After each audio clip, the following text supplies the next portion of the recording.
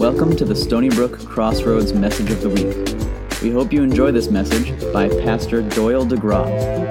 For more information about this podcast, our community, and other resources, please visit crossroadschurchsb.com. What we want to talk about this morning in light of praying for Miriam and telling her goodbye, because what we want to talk about are blessed are those who mourn, and there is a sense of mourning and a sense of loss when you have friends that life changes and things adjust and people move away, and we go through those seasons. And as we think about that, I'm sure that all of us can think of a time that we've mourned the loss of something or someone. And for sure this year, if you didn't know anything about what mourning or sense of loss meant, this year has certainly put it front and center for all of us. We've lost so much in terms of just the loss of family, the loss of a normal routine of life. I was reading again this morning about, we're a month into school and how everybody is still making adjustments but finally kind of settling in. And there's all that we've had to face. Just watching all of you as you went back to go pray for Miriam, I mean, just the whole sense of the loss of giving each other a hug. I've noticed lately, and it hasn't been any of you, by the way, but I've noticed lately when I go to greet different people, like I haven't seen for a while, or meet someone for the first time, people are just so longing for physical touch that I've done a few handshakes with people. And I haven't initiated it, but when someone initiates a handshake, it's it's hard to resist, isn't it? I mean, it's just hard. And, and there's all sorts of different things that we have the idea that we've lost something, and we go through a sense of mourning. I'm sure there's no one in this room that's mourning the fact that the Yankees lost the playoffs this week. But, there's people out there somewhere that's worried about that. John,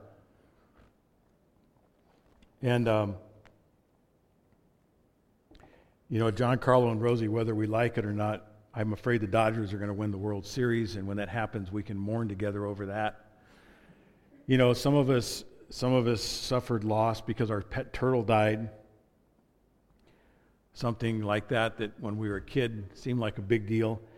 I remember my sense of loss when I got sick the day of Little League tryouts, and I didn't get chosen for a team. My brother did. And my dad tried to comfort me by saying, well, that's okay, you can be the scorekeeper. It's like, yeah, thanks, Dad. It can be the loss of an investment, but obviously significantly, and as we know, even in our midst, the loss of a loved one. All degrees and levels of a sense of loss that we all face.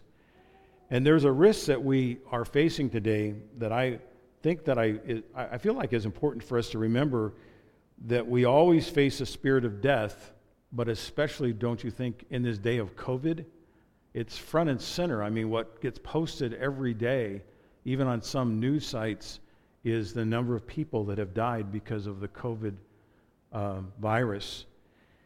And we need to be reminded that we don't flourish from mourning because we celebrate death. We flourish from mourning because we celebrate the comfort that God brings in the midst of, the comfort in the life that He brings, even in the midst of death and brokenness. I mean, there's nothing we can do with the fact that the Scripture says it's appointed once to every man and woman to die. And so we all have to wrestle with that. And I think about that sometimes. I remember, when I was the age of some of the kids in our room, when I was the age of VJ and Emily and John Carlo and Rosie and some of the others of you that same age, and Stephanie, I kept thinking of all the years I had ahead of me. And now those years of, I've got, my dad's 88 years old, and I realize I'm 22 years from my dad's age.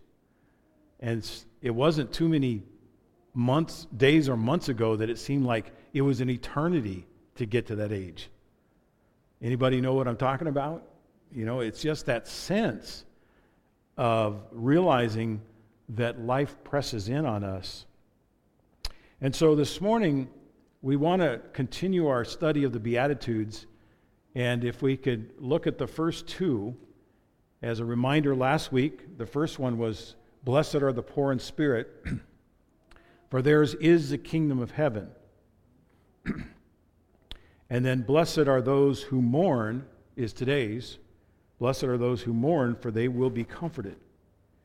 And I want to remind you of the connection of these verses to the very first beatitude. You can't go to the other beatitudes without the first one, for two reasons. One is we have to recognize that we're empty-handed, and without God we can't get anywhere. And the second thing is that as we recognize our emptiness and our poverty of spirit, the second thing we recognize is that's what brings about the kingdom of heaven. And so we need the kingdom of heaven in order to navigate and function through the other beatitudes that we're going to talk about. But blessed are the poor in spirit, and our godly reaction to a poverty of spirit, it naturally leads to this next beatitude, which is a reaction of mourning. And spiritual mourning is actually kind of an art. And learning the art of spiritual mourning is crucial to our progress through the rest of these beatitudes. And so as we look at this morning, what we're talking about is forsaking the grief of sin. We're talking about more than something as insignificant as mourning the loss of your pet turtle, and something as deeply significant as the loss of a loved one. We're talking about something that is of even deeper loss, which is a sense of what the power and the grief of sin does to our lives. We are all affected by sin personally, and we certainly know we're all affected by sin all around us in a broken world.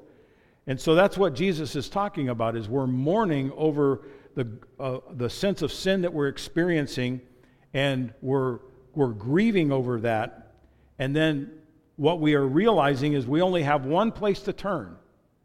And the only place that we can turn to or return to in this circumstance is found in God. And that's when we turn to Him for comfort. I want to remind you that there's three words I gave you last week to talk about the Beatitudes. So anybody that was here, the first word was root. That we find ourselves rooted in being poor in spirit. And the second is we mourn. And the third beatitude, does anybody remember what the third one is? It's not up there, right? So no one can cheat. What's the third beatitude? Blessed are the what? Peacemakers? Nope. Can't be a peacemaker yet. You have to go through poor in spirit, mourning, and then blessed are the meek. So those are the roots of the Beatitudes. And after the roots are embedded in us, as we're growing, then we start noticing some shoots begin to come out of what's been planted. And there's a pivot right in the middle of the Beatitudes in the fourth one.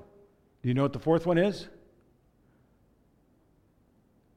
Blessed are those who hunger and thirst for righteousness, for theirs is the kingdom of heaven.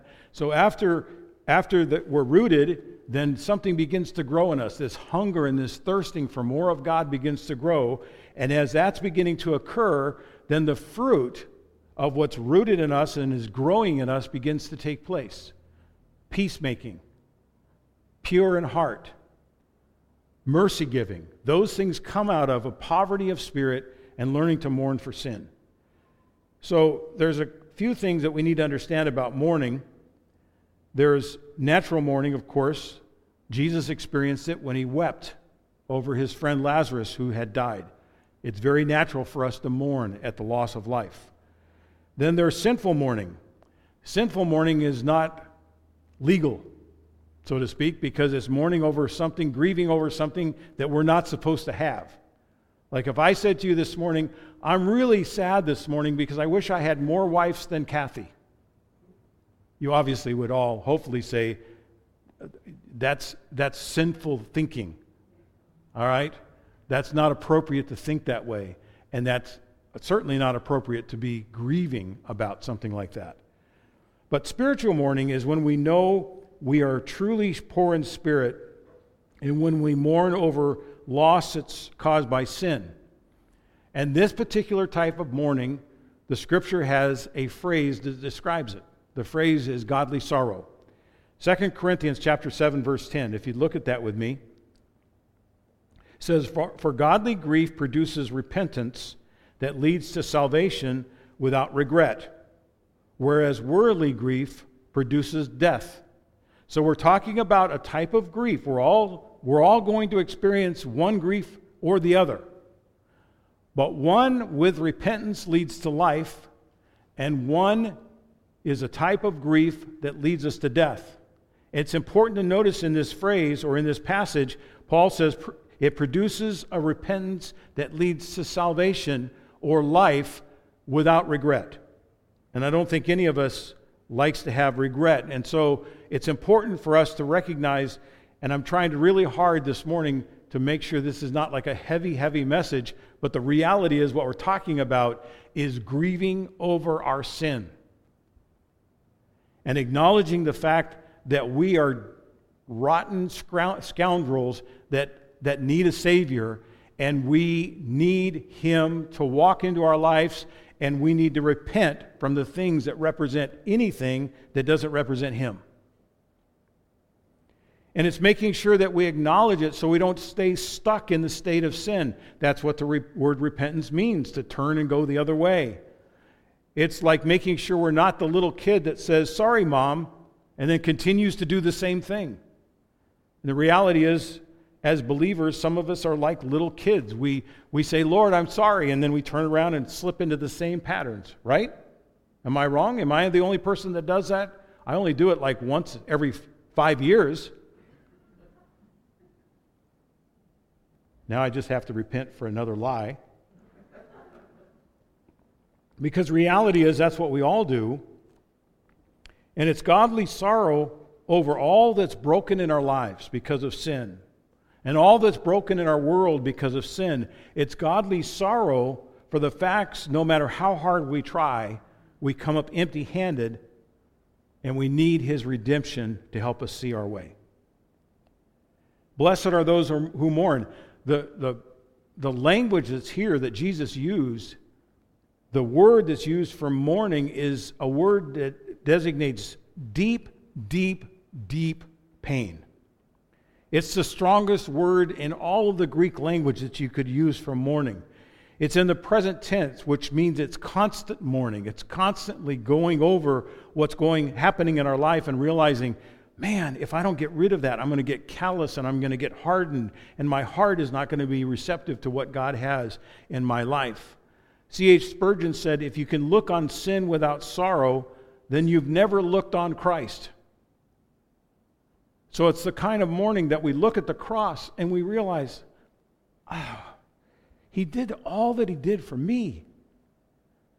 And it goes back to what I've told you about before. I still remember when I was 8 years old and I was being asked if I was sorry for all of my sins, and with tears streaming down my face, I'm like, yes, I'm sorry for everything I've done. And it's that kind of deep mourning that comes. That's the deepness of this mourning that comes from nowhere, it seems. It's a holy mourning for our sin and the sins of others. I don't have this verse to have us look at, but it says in Proverbs 14:34, righteousness exalts a nation, but sin is a reproach to any people. Is anybody mourning the sin that exists in our country today? It's all around us. It's not politics. It's not one side of the aisle or the other. It's mourning over the sickness of our culture. And it's not mourning with a hypocritical attitude that says, what's wrong with all those people? It's like, Lord, if that's in me, please get it out of me so that I can minister your redemption to all that's wrong around me. Someone else said, while we carry the fire of sin about us, we must carry the water of tears to quench it. Isn't that a great quote? carry the tears to quench the power of sin in our life. Look at this passage, James chapter 4. Draw near to God, and he will draw near to you. Sounds good so far, right? I like that. Cleanse your hands, you sinners. Wait. You're getting a little bit personal, God. And purify your hearts, you double-minded. All right, well, I'm not in that verse, so I'm not double-minded. Well, of course you are.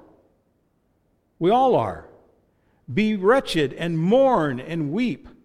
Let your laughter be turned to mourning and your joy to gloom. Humble yourselves before the Lord, and he will exalt you. We're in a desperate place. In fact, sometimes we show too much hospitality to sin. I want you all to think about it this morning. We're going to get out of this heavy thing in just a moment, thankfully, because there is another part to this beatitude. Good, thank goodness. But we have to recognize, let's just take a moment and think of the things that we've let creep into our lives that never were there before, where we've welcomed sin more readily than we ever did before. And we need to reckon with that and mourn over the fact that that has creeped into our lives. When was the last time you looked at sin in the mirror or looked at ourselves in the mirror and came away broken because of what we saw? When was the last time we felt the gravity of our sin as a betrayal against a holy God? When's the last time you wept over the sin that's in your life? And James, in these words, he writes this way because he knows the gospel becomes glorious when the depth and the power of our sin is understood as grievous to God. When we have a clearer glimpse of our sin, we have a clearer glimpse of the cross. The horror of our sin magnifies the impact and the power of Jesus' sacrifice for us. We need to mourn for sin because sin is an act of hostility and enmity against God. We need to mourn for our sin because it represents the deepest level of ingratitude against God. We need to mourn for our sin because it literally cuts us off from God. That's what hell is going to be. It's going to be cut off from relationship with God. And there are things that hinder us from mourning. There's love for sin. There's despair that God's unable to forgive me because I've sinned too much, and it undervalues the power of the blood of Jesus and the power of the cross. There's a hindering of the conviction of the Holy Spirit. As the Holy Spirit convicts us of something, we push it away and try to pretend like it's not there. It's presumption of His mercy. You know what? I can do this. God will let me off. I've got eternal security. I'm all set. Everything will be fine. It's procrastination. It's refusing to deal with things just because I'll take care of it tomorrow. Ultimately, here's the bottom line. We all need to be reminded of about the issue of sin. Sin is about separating us from the most important relationship we all need. Our relationship with the Father. It's what gets in the way of us having a relational connection with the person that loves us most and more than anybody else on the planet. I love the way the Message paraphrase puts this beatitude. You are blessed when you feel you've lost what is most dear to you. Only then can you be embraced, or only then can you be embraced by the one most dear to you. Sin is recognizing I've lost a relationship that's so important to me. And then in recognizing that, I realize He loves me too. And so that's the good news, thankfully, because everybody take a deep breath. It's hard to do that with that mask on. But recognize that now we get to pivot to the second part of the Beatitude. And the good news is this. As we acknowledge and mourn the depths of our sin, we're not left in the despair of our sin. Let me say that again and see if that means something to you. As we acknowledge and mourn the depths of our sin, we are not left in the despair of our sin. Does that make anybody happy? Does that make anybody happy? we are not left in the despair of our sin. Blessed are those who mourn, for they shall be comforted. They shall be comforted. Those who mourn over sin in their sinful condition are promised comfort. In our mourning, He becomes the destination. We have to go through the mourning, but the good news is we don't stay there. We get through the mourning. He endured the cross for the joy that was set before Him because He knew what was on the other side of it. And what I love is the fact that this is in a particular tense called passive voice, which means blessed are those who mourn. I'm actively mourning, and then I just get to sit back and receive His comfort. There's not anything I have to do to receive His comfort. All I have to do is receive it because He's offered it to us at the cross. And the promise is for us to be comforted, for those who shall be comforted. Now, there's a couple of things that keep us from this comfort because none of us are supposed to stay in a state of mourning. We go through mourning, there's no question about it, but we're not supposed to stay there. And there's a couple ways that we can stay there. One is, if we continue to wallow in our sin, we will stay in a state of mourning. Everybody gets it, we're not supposed to stay there.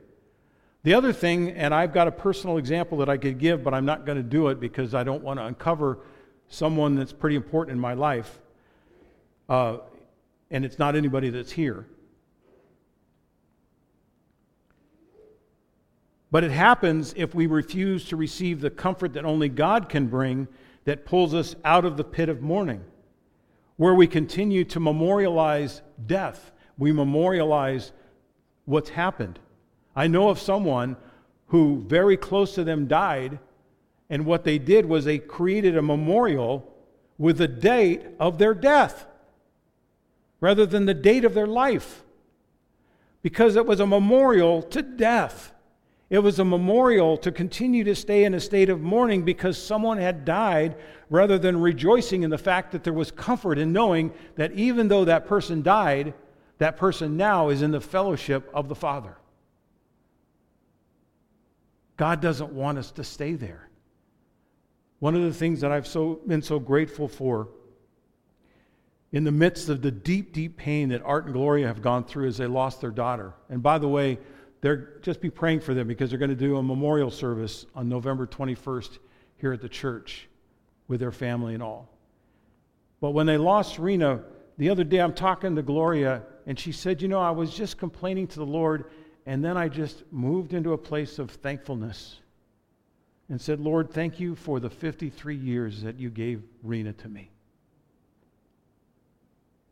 Because she's chosen not to continue to memorialize death, but to celebrate life and to receive the comfort that comes through the unfortunate pouring out of mourning that they have had to live with. Isaiah chapter 61, verses 1 through 4. The Spirit of the Lord is upon me, because He's anointed me to bring good news to the poor. He's sent me to bind up the brokenhearted, to proclaim liberty to the captives, and the opening of the prison to those who are bound, to proclaim the year of the Lord's favor and the day of vengeance of our God, to comfort all who mourn, to grant to those who mourn in Zion, to give them a beautiful headdress instead of ashes, the oil of gladness instead of mourning, the garment of praise instead of faint spirit, that they may be called oaks of righteousness, the planting of the Lord, that He may be glorified. They shall build up the ancient ruins. They shall raise up the former devastations. They shall repair the ruined cities, the devastation of many generations. Everybody, I've got a message for you. Everyone, as you mourn in sin, you receive the garment of praise instead of mourning. When you are in faint of spirit because of sin, you are raised up as oaks of righteousness, a planting of the Lord, that He may be glorified. I've got a message for Art and Gloria this morning. As you have gone through the mourning of the loss of your daughter, we bless you this morning with gladness instead of mourning. We bless you this morning with a garment of praise instead of sadness. Because blessed are those who mourn, for they will be comforted. This is about relational comfort. This is great. The word comfort is the word parakaleo. It's the same word that means paraclete, or Holy Spirit is the comforter. I'm going to send you a paraclete, Jesus said, called the Holy Spirit. And the paraclete that he sends is the comforter. And so it's a relational comfort that comes even when it doesn't even make sense that I feel comfort. It's a comfort that reveals the relational nature of God. It literally means, para means beside, and or close beside, and kaleo means to call. So it means that anytime we're mourning over our sin, we can call out to God and say, God, please come beside me with your comfort. And the good news is the promise of God's word is he always will. As we come to him with a spirit of repentance, he comes to us with a sense of comfort. It's comfort that comes from Father, Son, and Holy Spirit. It comes from God the Father. The Apostle Paul said this in Romans chapter 15.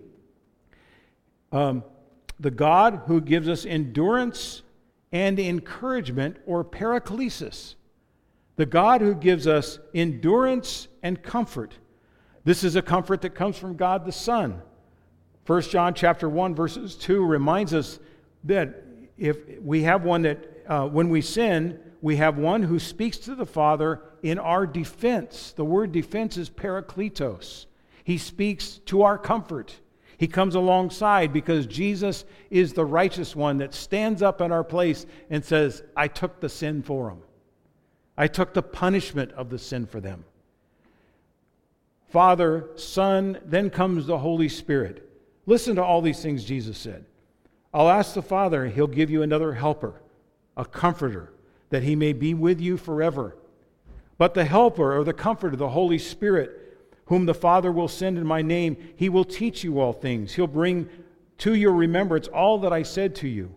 When the helper comes, whom I send from the Father, that is the Spirit of truth who proceeds from the Father. He will bear witness of me. And then finally he says, I tell you the truth, it is to your advantage that I go away, for if I don't go away, the helper, the paraclete, the comforter will not come to you. But if I go, I will send him to you. Can I encourage everybody this morning to be comforted by the fact that the Holy Spirit is sitting right there with you right now? And whatever state of mourning you may be experiencing from whatever it's being caused, whether it's from sin or from loss of life or from loss of anything, the Holy Spirit has been sent by God to bring us comfort. Besides that, there's comfort from the Word of God. In that same passage in Romans chapter 15, Paul says, the Old Testament writings were written in the past to teach us so that through endurance and through encouragement, paraklesis of the Scriptures, we might have hope. That's why when you read certain Scriptures, they bring back a sense of hope and future and comfort and encouragement. It comes from the faithful preaching of the Word of God. Paul says in 1 Corinthians 14, everyone who prophesies or preaches speaks to men and women for their strengthening and encouragement, for comfort. And finally, two more things. Finally, it comes from the comfort that we get in fellowship from other Christians. Paul says in Philemon, your love has given me great joy and encouragement, comfort, because you, brother, have refreshed the hearts of the saints. That means that you and I are supposed to bring comfort to one another. This morning, our worship team, when we were together, the prayers that we shared with each other brought comfort to one another as we pray. That's why we're supposed to pray one for another, because our prayers even bring comfort to each other. Therefore, I parakaleo one another and build each other up.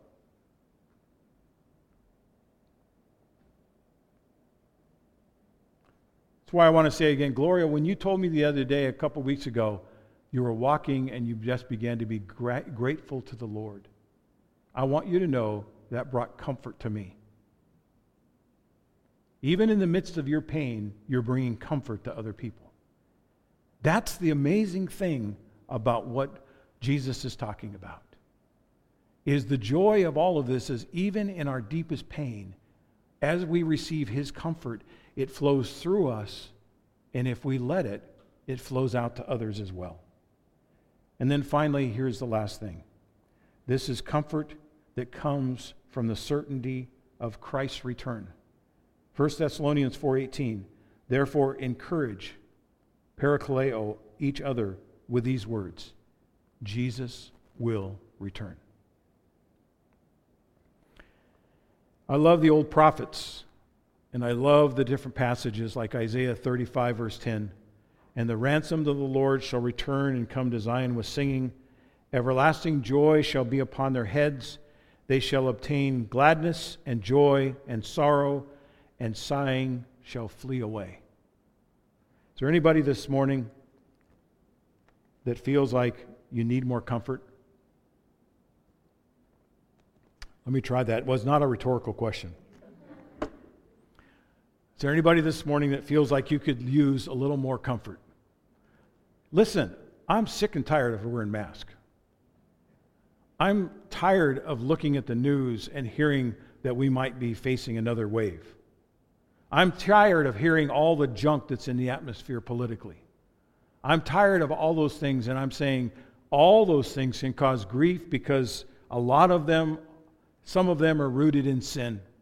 They should cause us to mourn, and I'm mourning all of that, but I don't want to stay there. I want to find comfort. So if you want to find comfort, stand up.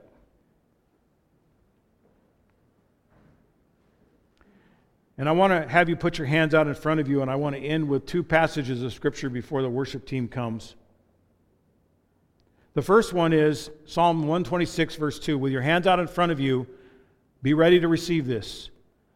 Then our mouths were filled with laughter, and our tongues with shouts of joy.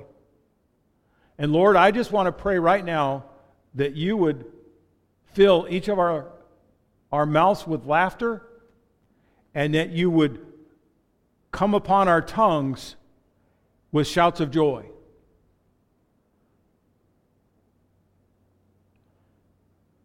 And so what I want to encourage you to do at this moment is I want to encourage you as best you can with those masks on to shout out words of thanksgiving. I thank you, Lord. I thank you, Jesus. I thank you for the cross.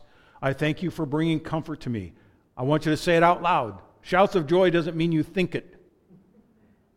I want you to be a little Pentecostal at the moment. So shout it out. Lord, we thank you. We thank you, Lord. We thank you for all you've done in our life. We rejoice. We rejoice that you're always there for us. You've never let us down. Every time we worship you, your presence comes and brings comfort to us. And we thank you for the comfort that you're bringing to our families and our lives, even in the midst of a difficult season. We thank you for the comfort that you bring to our church. Lord, we thank you for being there for us.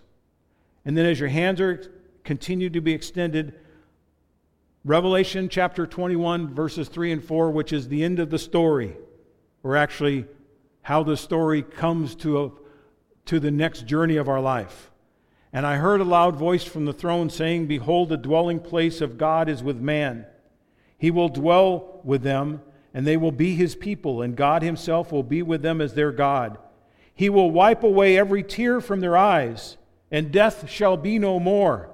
Neither shall there be mourning, nor crying, nor pain anymore, for the former things have passed away. And so, Lord, I just pray over everyone this morning that we, as Jesus taught us to pray, that your will would be done on earth as it is in heaven. And Lord, we need some of that spirit of heaven right now where there's no more tears. We need the spirit of heaven where there's no more sadness and no more mourning. And we need you to replace it with joy in our families and in our lives. And so, Lord, give us a taste of heaven. Even though we're not there, we're not asking to die today and going to heaven, but we're asking, Lord, that you would just give us a glimpse, a fresh glimpse of what life is going to be like for all of us for eternity. And we thank you for that this morning in Jesus' name. And everybody said, amen. Amen. invite you to extend your hands out in front of you again.